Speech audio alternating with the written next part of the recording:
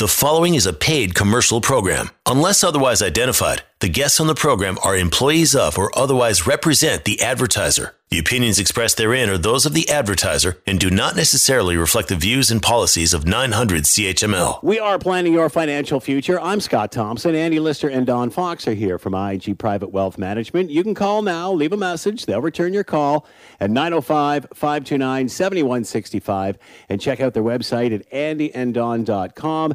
There you can listen to old archive shows as well ask a question via the listener inquiry button. Good morning, gentlemen. Good to see you all. Talk to you all. Yes. Good morning, Scott. Good morning, Scott. Surviving COVID-19 so far. Are you all doing well? Yes, it's actually opening up a little bit, and on my way to getting a new haircut soon. Good for you. So, you know what? I have noticed that traffic is picking up as you go out to the store and such. So, commute, not commute, do you think this is going to change a lot? Funny enough, Scott, that is not the commute I'm talking about. We are talking about commuting pensions. And, it's interesting, actually, on the way you're talking about it, the commuting part, I've heard something like 35% of people are not going to be commuting back to the office. They'll be working from home. And so it's going to be an interesting change, and I think it's a paradigm shift that will definitely have embers of leaving it the way we are now with the new normal for a lot of people, and they will be saying, okay, you were very effective working from home. Why are you commuting and wasting that hour each way or sometimes longer than that? So, yeah, that whole question on the commute to work is going to be a different one for a lot of people working. That, on the other topic of commuting pensions, there's a lot of people there that may not have their job, so they're getting packages, and I've had a few of those calls in the last couple of weeks, or been offered packages, and part of that package may be to commute their pension because under their rules they can have that choice. On top of that, they're sweetening the pot by saying, well, if you do leave now, we're going to give you 2 years of salary, or whatever the number is. And it's actually a mathematical equation. Does it make sense for you? No, that's the mathematical side. The client I was talking to, I just said emotionally, I don't know if it makes sense for him to retire. He's very energetic, loves his job, and really hasn't got the things in place, to what would I do kind of thing if he didn't have a job. So it came a little too sudden for him, so he will not be leaving after our discussion. But the nice thing is, after all these years, he was able to retire. So then it just took that off the table. Yes, you can retire if you like, but you don't need to, you don't have to, and you'll be fine if you keep working for a few more years. But that being said, the idea of commuting a pension, what does that mean?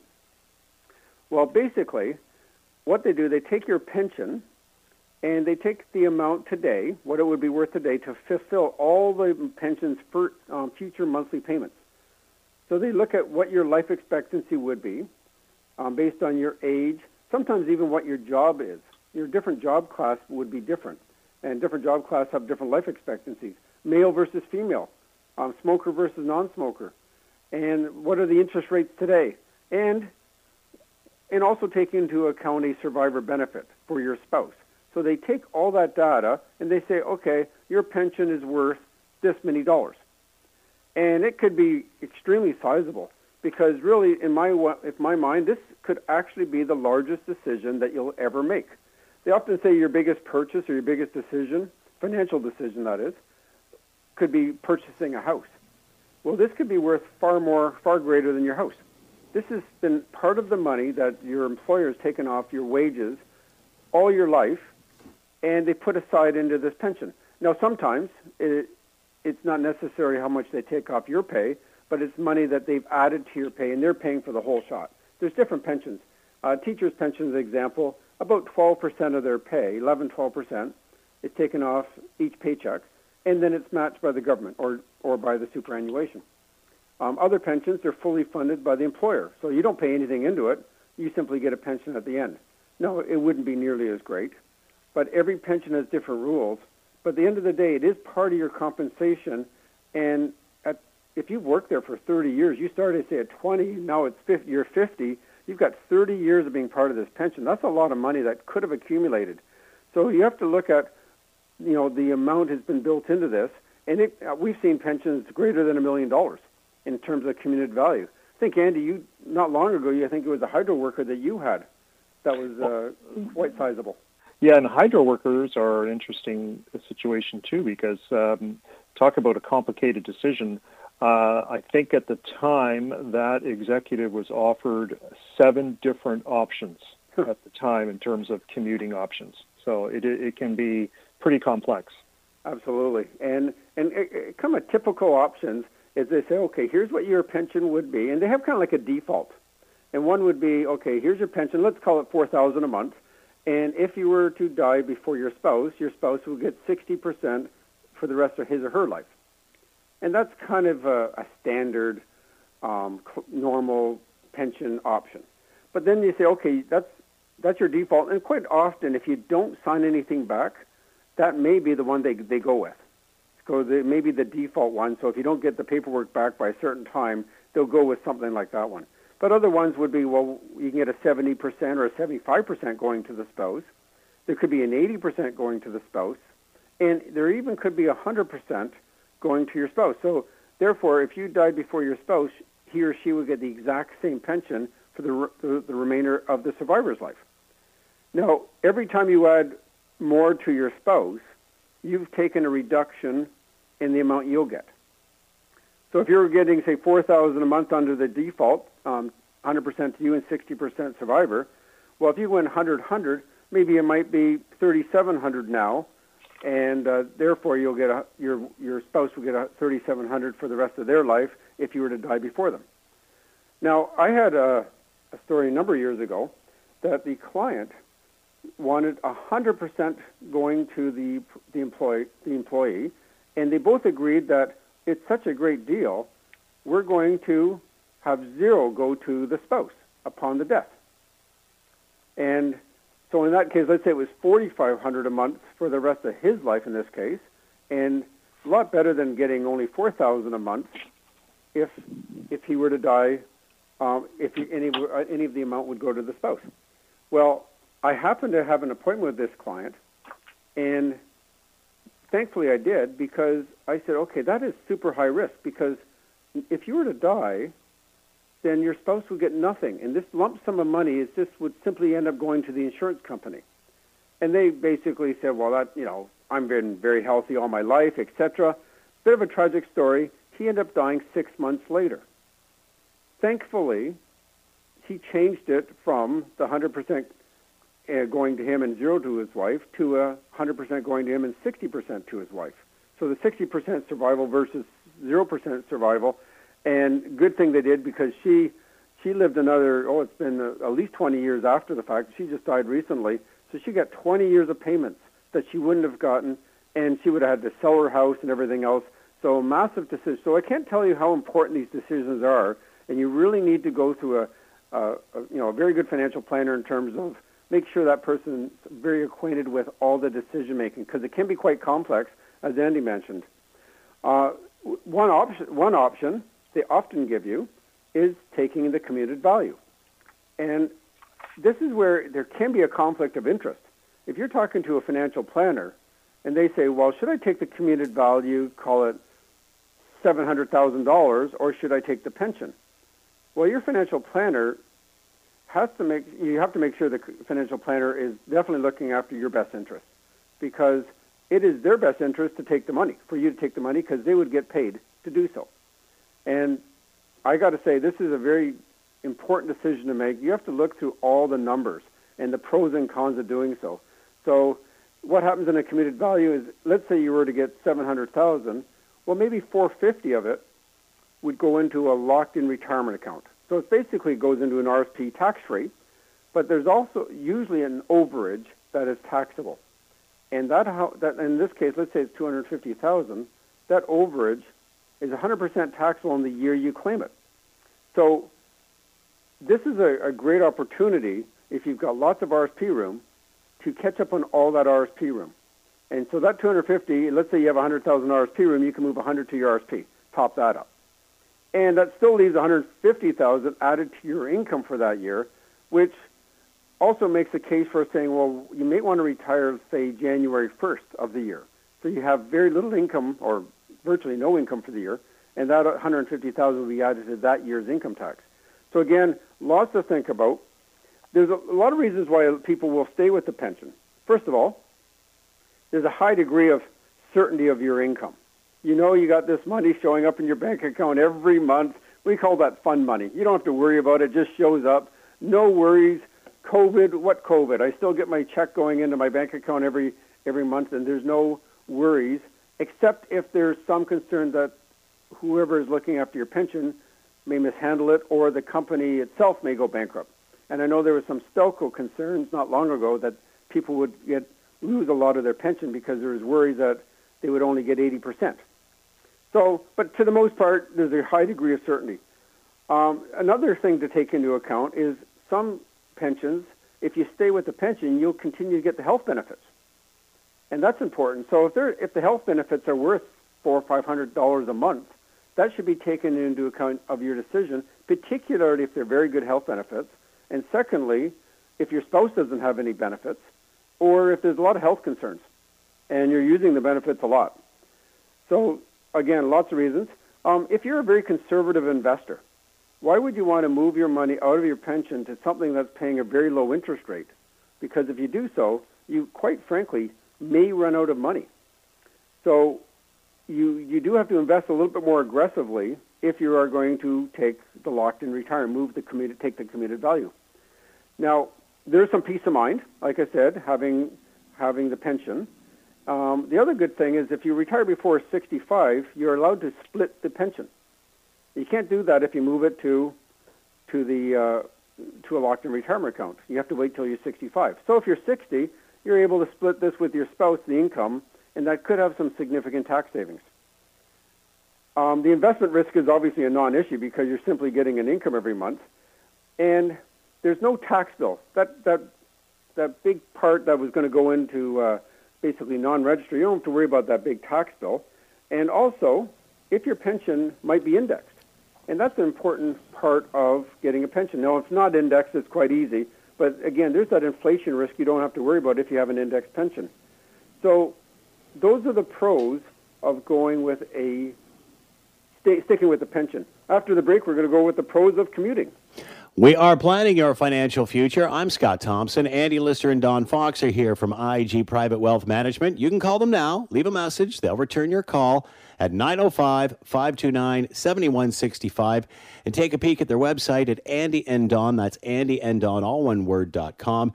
There you can listen to old archive shows and ask a question via the listener inquiry button. We're going to take a quick break. We're coming right back.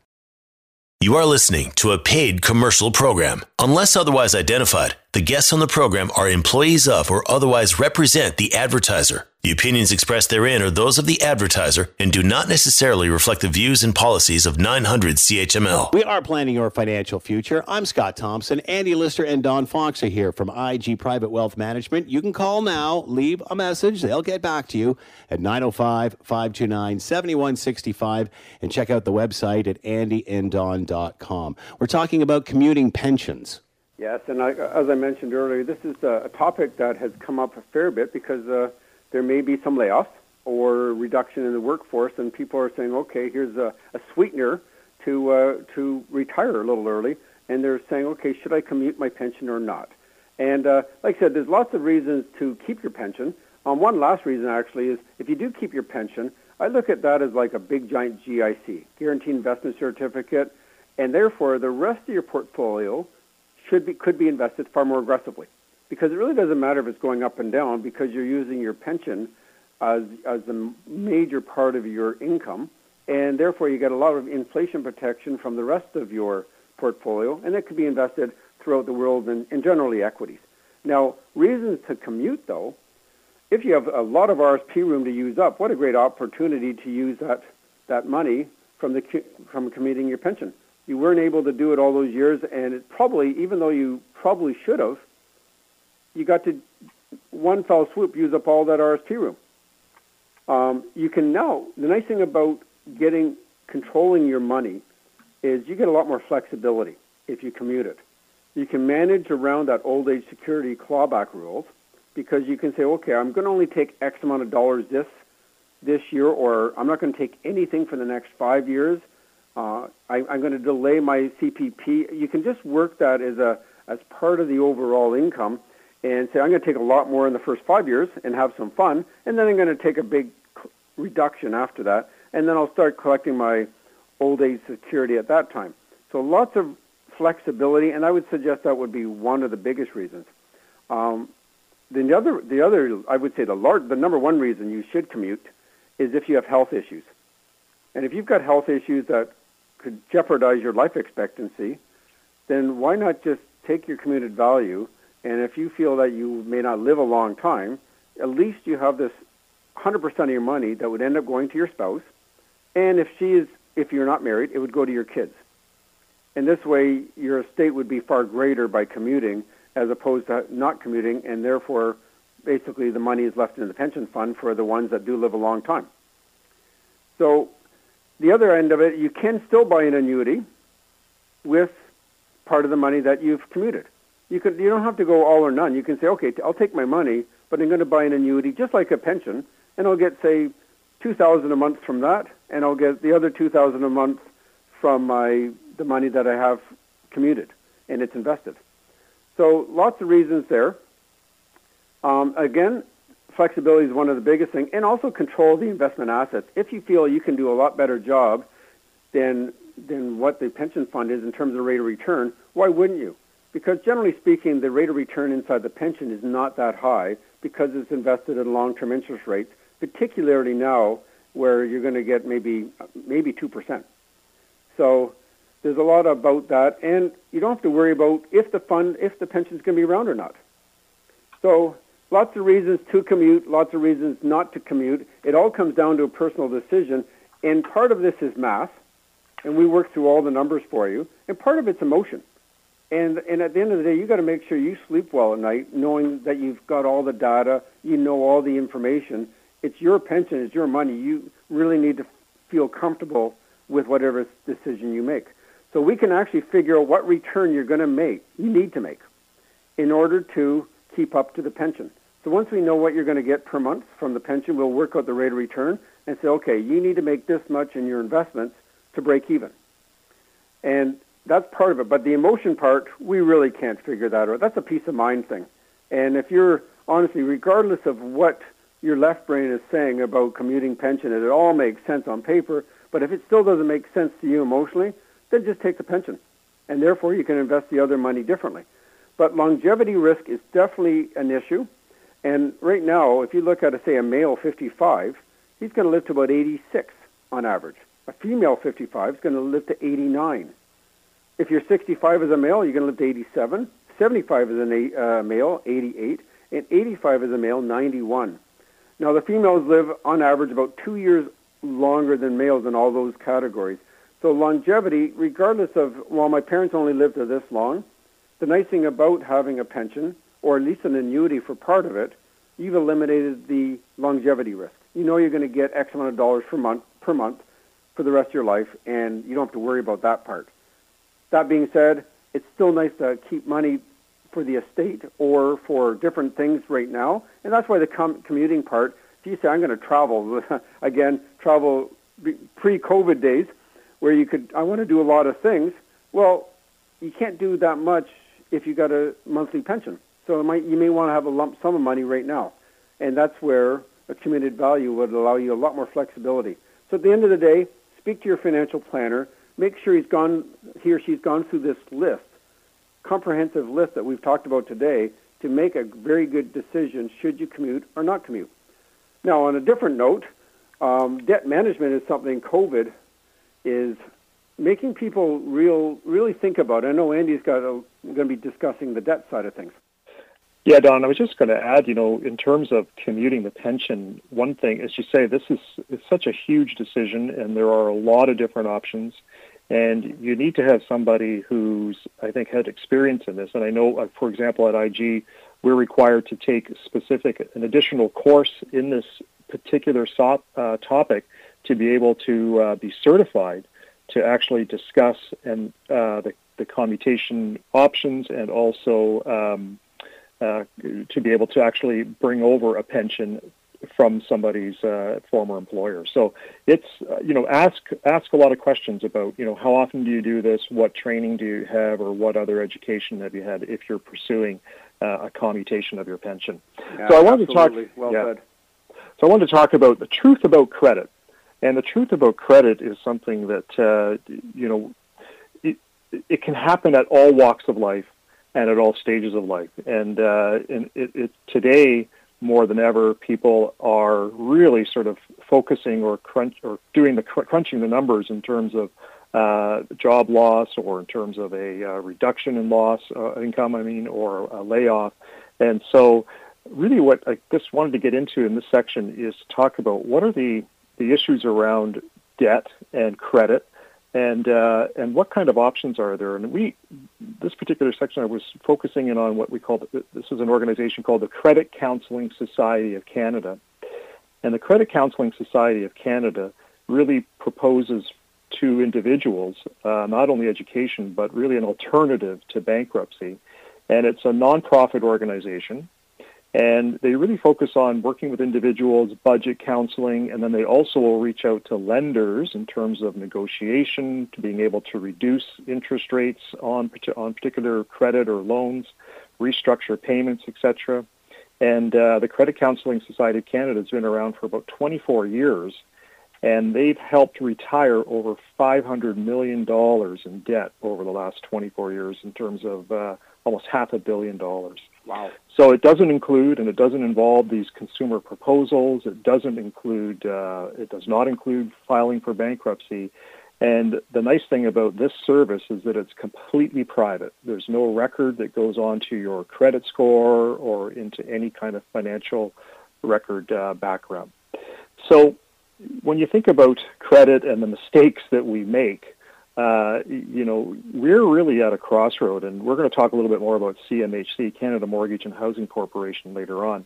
But CMHC has projected that by September of this year, 2020, we could see up to 20% of mortgages in arrears. And with that, there's obviously a lot of anxiety. And in fact, 29% of people today are expressing anxiety, high levels, severe anxiety over their credit and debt levels. 60% of people are reporting having high levels of debt, and this includes companies as well.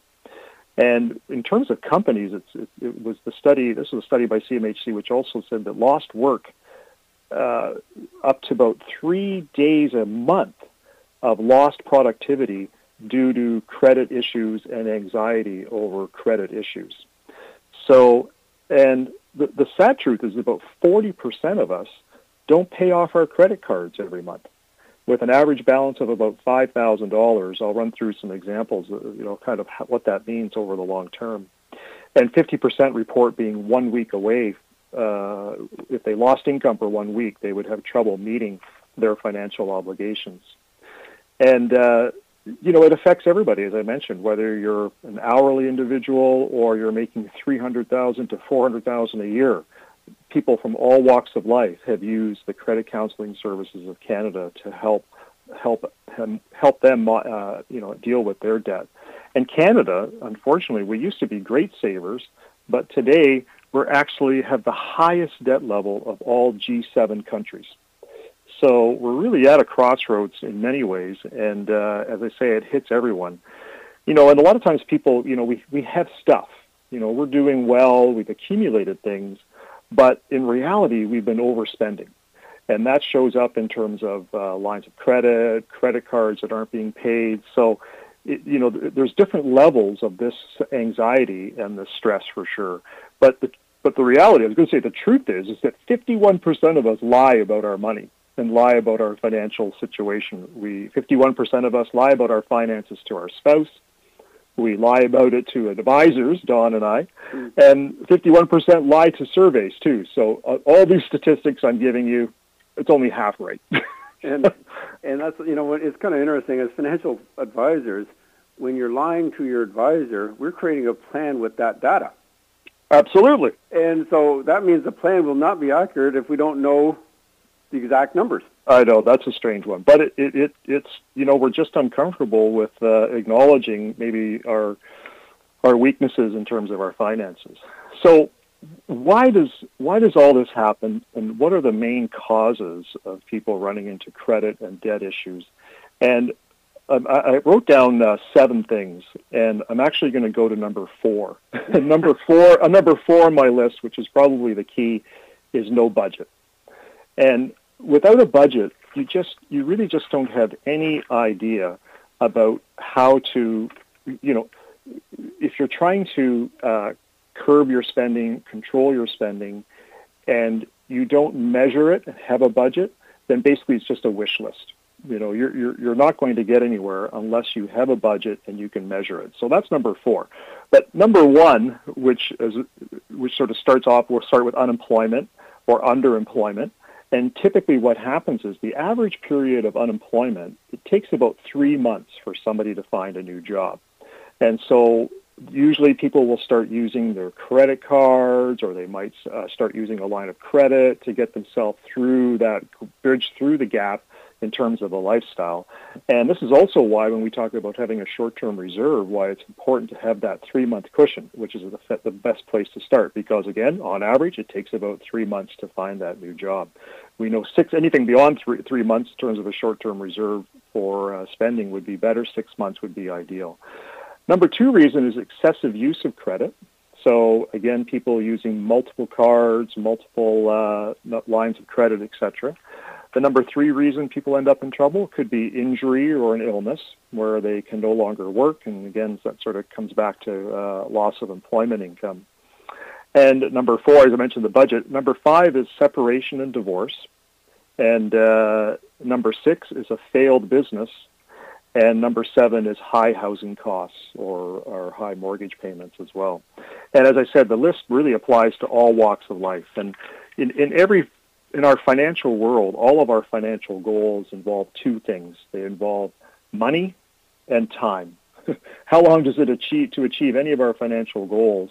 We have to accumulate money to be able to either buy something or to help us retire. And the question is, how much money can we save and how much time do we have to save it in order to achieve that goal?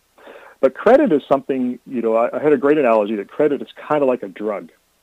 And the reason it's like a drug is that it's pretty easy to get, right? You can go out there, you can find it if you want it. You can get your credit. It's addictive, right? Once you've got it and you sort of start using it, and it's easy to become addicted to having. But this drug can also be beneficial, right? You think about all the drugs that, when used with a proper prescription and used based on a doctor's prescription, can be extremely beneficial. But on the other hand, it can also take you to a dark place as well if you abuse the drug. So we call this opium. It's not opium like opium drug. It's OPM, which stands for other people's money. And that's really what credit is. It's other people's money. You're using other people's money to accomplish something today or to buy something today, and really. So if I was thinking about credit as a drug, and if I'm the pharmacist, and a lot of times people like to blame the pharmacist. Why did they give me so much credit? Why, I had this income and they maxed out my mortgage, and so they're blaming others.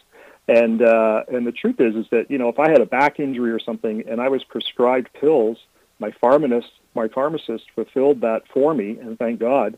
And if I follow it correctly, I'm probably going to get a pretty good outcome. So it is like a drug in so many ways, and you have to be able to manage it effectively. But I want to come back to budgets and talk about a great budgeting tool that the Credit Counseling Society of Canada has, and it's free on their website as well. We are planning your financial future. I'm Scott Thompson. Andy Lister and Don Fox are here from IG Private Wealth Management. Call now. Leave a message. They'll return your call, even during COVID-19, at 905-529-7165, and check out the website at andyanddon.com. That's andyanddon, all one word.com. You can listen to old archive shows there and ask a question via the listener inquiry button. Going to take a quick break. We're coming right back. You are listening to a paid commercial program. Unless otherwise identified, the guests on the program are employees of or otherwise represent the advertiser. The opinions expressed therein are those of the advertiser and do not necessarily reflect the views and policies of 900 CHML. We are planning your financial future. I'm Scott Thompson. Andy Lister and Don Fox are here from IG Private Wealth Management. You can call now, leave a message. They'll get back to you at 905-529-7165, and check out the website at andyanddon.com. That's andyanddon.com. We're talking about truth about credit. The devil is in the details, I guess. Exactly. And this is where, as I mentioned, probably the number one thing that we have to know is a budget, some kind of budget that people are working with.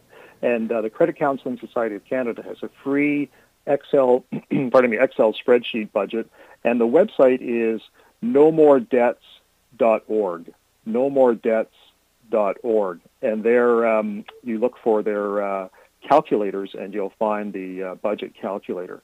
So I like this budget calculator because it can go into a lot of detail. Sometimes that's a bit overwhelming, but I think you just work through it a little bit at a time. But I really like the way it starts off because they first of all ask you, who you are, a little bit of information, how many people in your household, etc. And then they ask you have two options in terms of your budget calculator. And option one is, I'm in trouble. I really need to tighten up my finances. So that's option one. Option two is, I feel I'm okay, but I really just want to make sure I can stay on track. So it's kind of nice because it separates, where do you feel you are right now? Do I have to go deep on this, or I really just need to tune up and stay on track? And so, you get into, obviously, it's income and your expenses. And but I like the way they sort of drill into a few things. Clothing, for example, they actually talk about, so clothing for me, clothing for my spouse, but also shoes for me and shoes for my spouse, because that's a different category for men and women. And I like that one. But obviously, what are you saying, Andy? Haircuts, by the way, Andy. Yeah, that's under personal. We'll get into that one in a second. But some maybe like professional clothing, maybe a uniform, or you have to buy suits or something for your job as well. Clothing for kids, etc. Medical costs, and then under personal expenses, things like work lunches, work supplies, and then we get into under personal expenses, living expenses. And living expenses where all the fun stuff is, but it also really it uncovers it and pulls it out to make sure you're not missing anything. For right down to tanning and aesthetic services at the salon. So you can see that the number of options there is pretty good. They also give you some guidelines too in terms of what would make sense, like in a particular category. So for example, on housing, which would be, everything, your utilities, your mortgage payments, etc. You don't want to be spending more than 35% of your income on that. That's the biggest one. Food should be anywhere from 10 to a maximum of 20%. Clothing, the range would be minimum, like around 3 to 5% maximum. Medical expenses around 3 to 5%. That personal category, the fun category, 5% to 20%. And of course, savings has to be in there at 5 to 10% as well. So it's kind of nice. You can kind of guide or get a guideline of how you're doing relative to those benchmarks as well. But what do we use credit for? And I guess the thing we use credit for is the difference are really our needs and our wants versus the things we can afford. And, what we've actually been evolving at IG is when we use our IG Living Plan, Your Financial Plan, we're actually running some trials right now where we're going to try to aggregate all of your different financial accounts. So you might have a bank account at this bank and you use your credit card over here. And by aggregating those all into your financial plan with your permission, we can now drill down and analyze the spending to help get a better budget and a better focus, because one of the things is the more solid the numbers are coming into your plan, the more confident we are in terms of the results coming out, and that has a lot to do with the budget. So we're going to talk a little bit about the traps around budgeting, and these include things such as buy now, pay later scenarios. You hear a lot of advertisements for as little as $60 a month, for as little as $19.99 a month. You can do this. Transferring credit balance offers to lower your rate. The low introductory rate option. And so, and to give you an example, I was watching a late night program the other day, and there was an advertisement for Bowflex. And so you could get a Bowflex now, and I think for as little as $60 a month. And so these things are pretty expensive. So, if you had bought, say, used it on credit card, if you had a $3,000 expense and you were paying $60 a month on that credit card, which is the minimum payment, at 19.9%, Scott, how many years do you think it would take you to pay off your credit card? $3,000 at $60 a month at 19.9%. You'd be way too old to do any Bowflexing whatsoever. 42 years. Not bad. 53 years and 7 months. Wow. Now, here's the twist, though. And the average balance, I said, is about $5,000. So you can imagine what's happening there. And the total interest expense is $12,709 over that 53 years for a total expenditure of $15,709 for your $3,000 Bowflex. They never tell you about those things. If you were able to add $40 a month, Scott, so instead of paying your $60, if you paid $100 a month towards your credit card, how many years would it take you to pay it off then? I have no idea, but I do know the Bowflex is about as valuable as a gym membership. Well, the answer is 3.5 years. So you went from 53 years down to 3.5 years to pay it off just by adding an extra $40 a month. You paid only $1,100 in interest, so a total cost of $4,100. So understanding credit and the truth about credit is so important. We're going to talk a little bit more about it when we come back. And how does that Bowflex work as a shoe tree or a clothing tree in the corner after you don't use it anymore? Is it good for that? Just wait till I tell you about your no-pay Best Buy purchase that you made.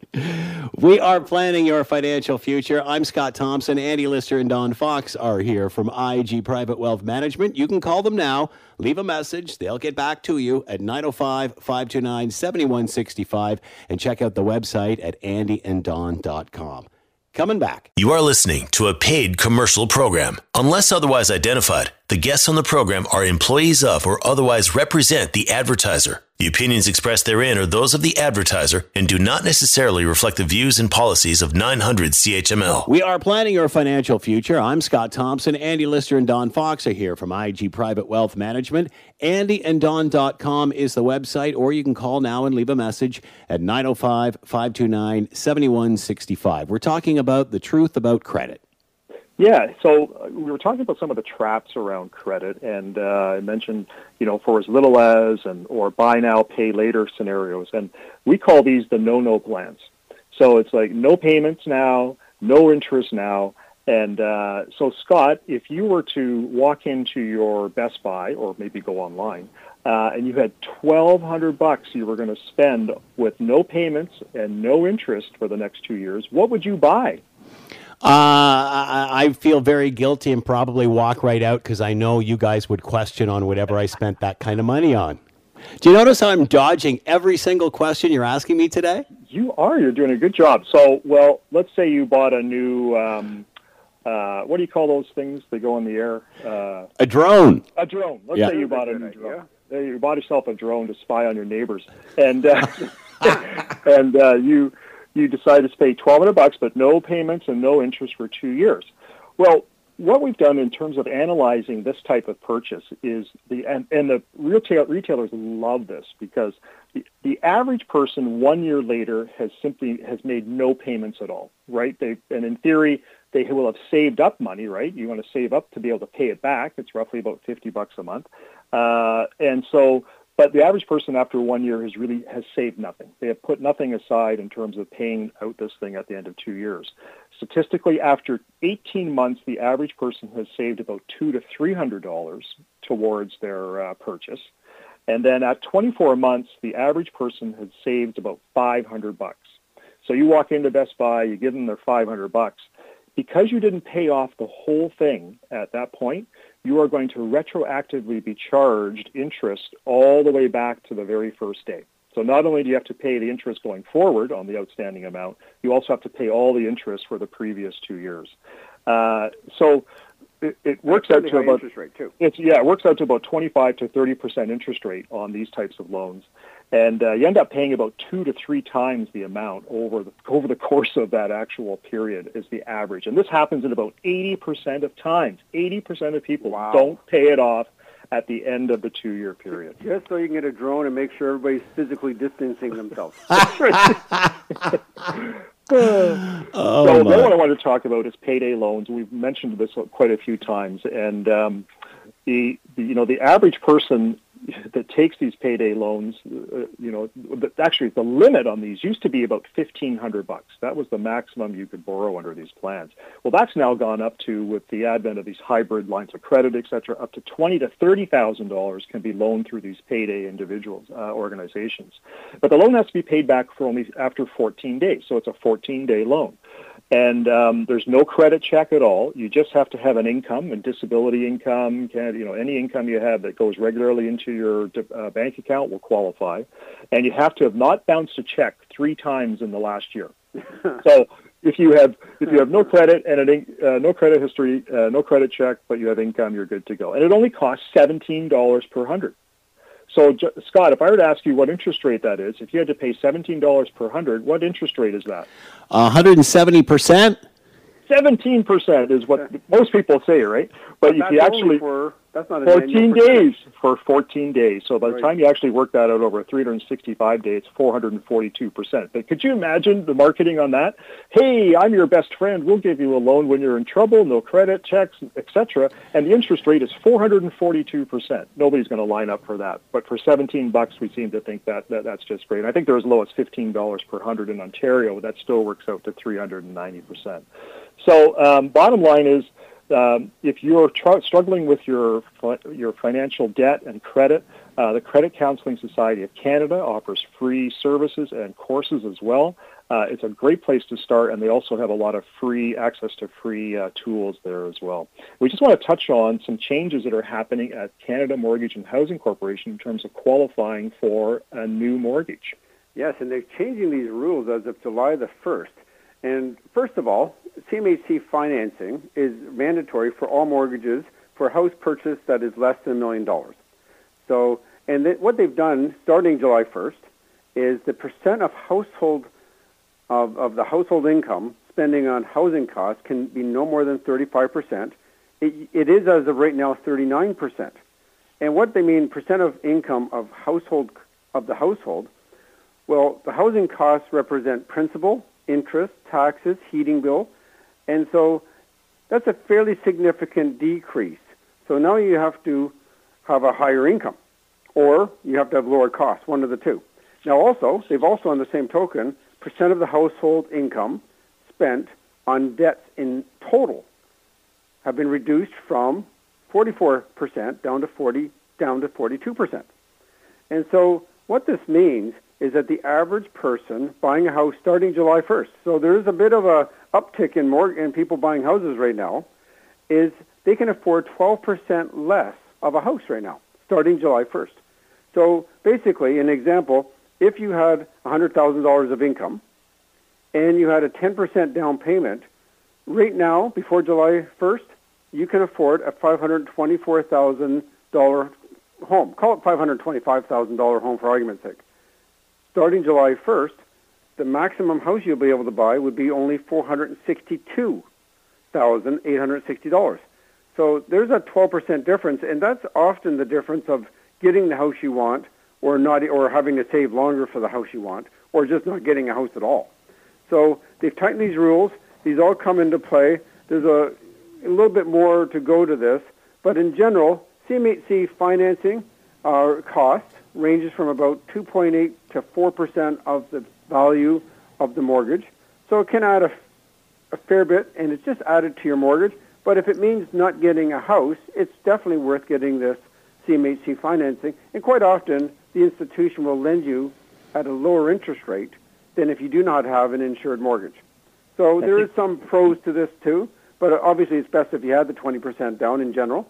But for most people, they don't, and for those people that only have 5% down, they're going to pay this 4% CMHC financing, and they're going to be able to buy less of a house starting July 1st. So either get out there and buy a house really quick, or you'll just have to know going forward, these are the rules. We have been planning your financial future. I'm Scott Thompson. Andy Lister and Don Fox have been here from IG Private Wealth Management. Call now, leave a message. They'll get back to you at 905-529-7165 and check out the website at andyanddon.com. Thank you, gentlemen. Have a great weekend. Thank you, Scott. Take care. The preceding was a paid commercial program. Unless otherwise identified, the guests on the program are employees of or otherwise represent the advertiser. The opinions expressed therein are those of the advertiser and do not necessarily reflect the views and policies of 900 CHML.